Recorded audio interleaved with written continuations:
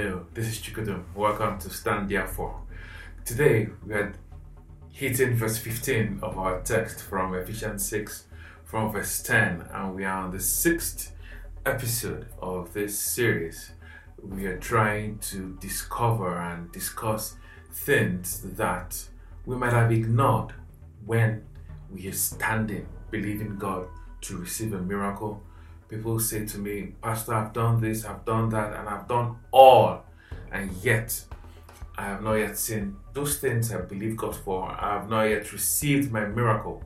That's why I'm running this series. And there are some things we might have overlooked. And there are some things that we need to focus on. And I trust by the end of this episode, we'll be armed with all that we require to stand and stand therefore until we have that which we trust God for, that which we believe God for. So I'm going to see you on the other side as we discuss shodding our feet with the preparation of the gospel of peace.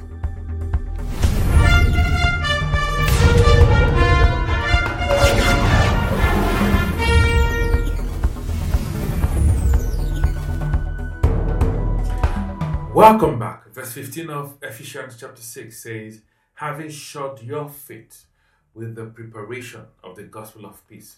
We all know about the gospel of peace. Is talking about soul winning. It's talking about going out there and telling somebody about Christ. It's talking about our lives preaching the gospel. What I want us to focus on from this verse is preparation. That word preparation. Having shod your feet with the preparation of the gospel of peace. The word preparation talks about readiness. How ready are we to share the gospel with friends and family? How ready are we to share the gospel with people we come across, either in public transportation or as we go about our daily business at work, in our business premises, or wherever? How ready are you to share the gospel to somebody?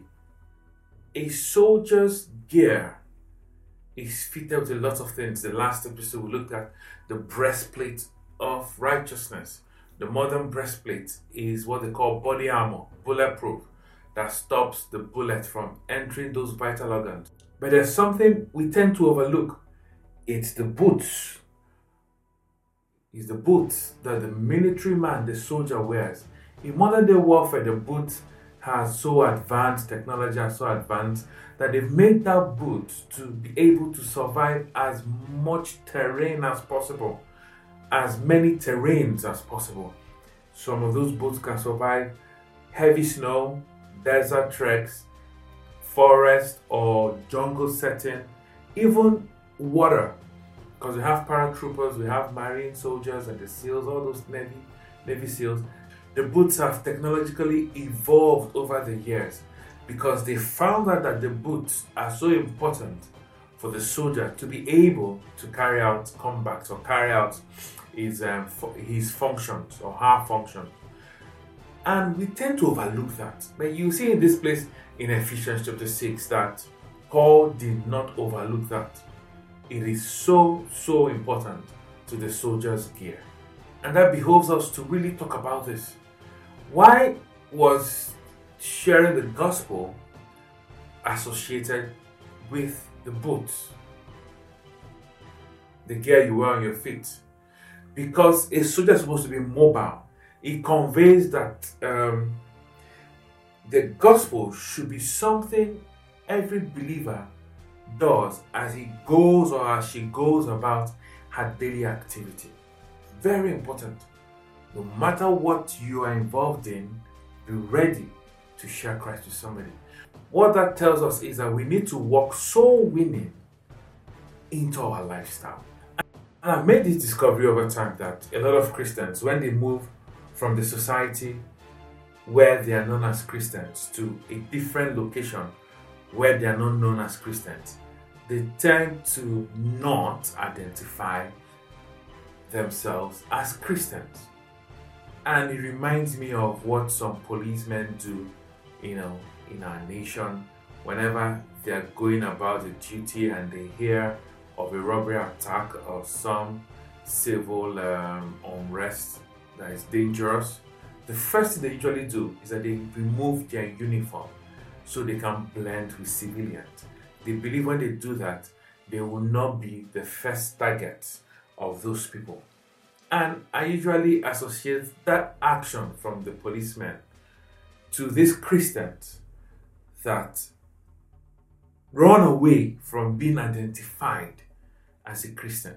What usually happens really is that they blend with society, and before you know it, they become like that society. They become like the world. The Bible says, though we are in the world, but we are not of the world.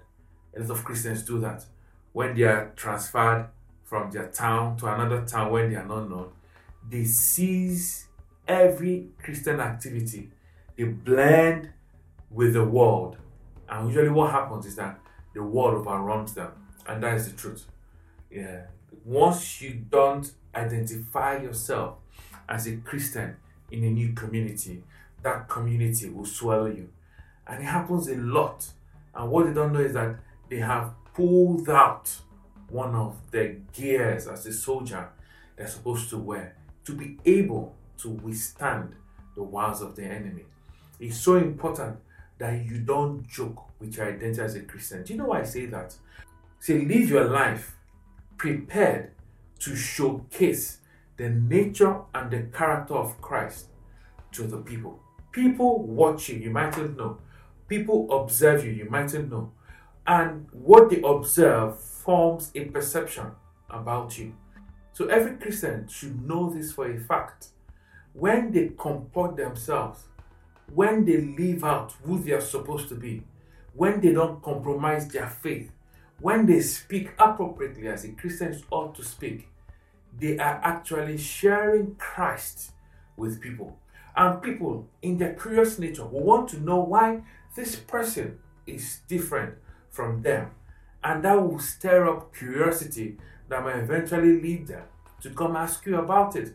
And that gives you an opportunity to share Christ. True Christianity should be seen. Whenever your Christianity is not seen, then we need to check your Christianity. Gone are the days where you meet a man, you meet a woman, you could tell that he, she is a Christian. Those days are gone by because we are not prepared to communicate Christ through our conduct, through our conversation. You know, the Bible talks about conversation a whole lot in the Bible, talking about the man that married a believing woman. Peter, writing, said to her, see, you don't even need to bother speaking to your husband about Christ, but be humble, be submissive, and let your chaste conversation win him to Christ. So you can win somebody to Christ without your speaking to that person. That is awesome. That is how you shod your feet with the preparedness of the gospel of peace. And when you do that, the Bible says there is a crown of rejoicing that awaits those that will do that. Even before we get to the award ceremony in heaven, Jesus said something that when you share and tell others about me, I will share and tell the angels about you. He said, I will confess you to my Father, I will confess you to angels. Now see how this is an armor to withstand the enemy. How this is an armor to get your miracles. When Christ shares you and confesses you to the angels that have been posted or are on deployment here on earth will want to come meet you. What will not happen is that you have access to more angels, stronger angels. You have them at your disposal.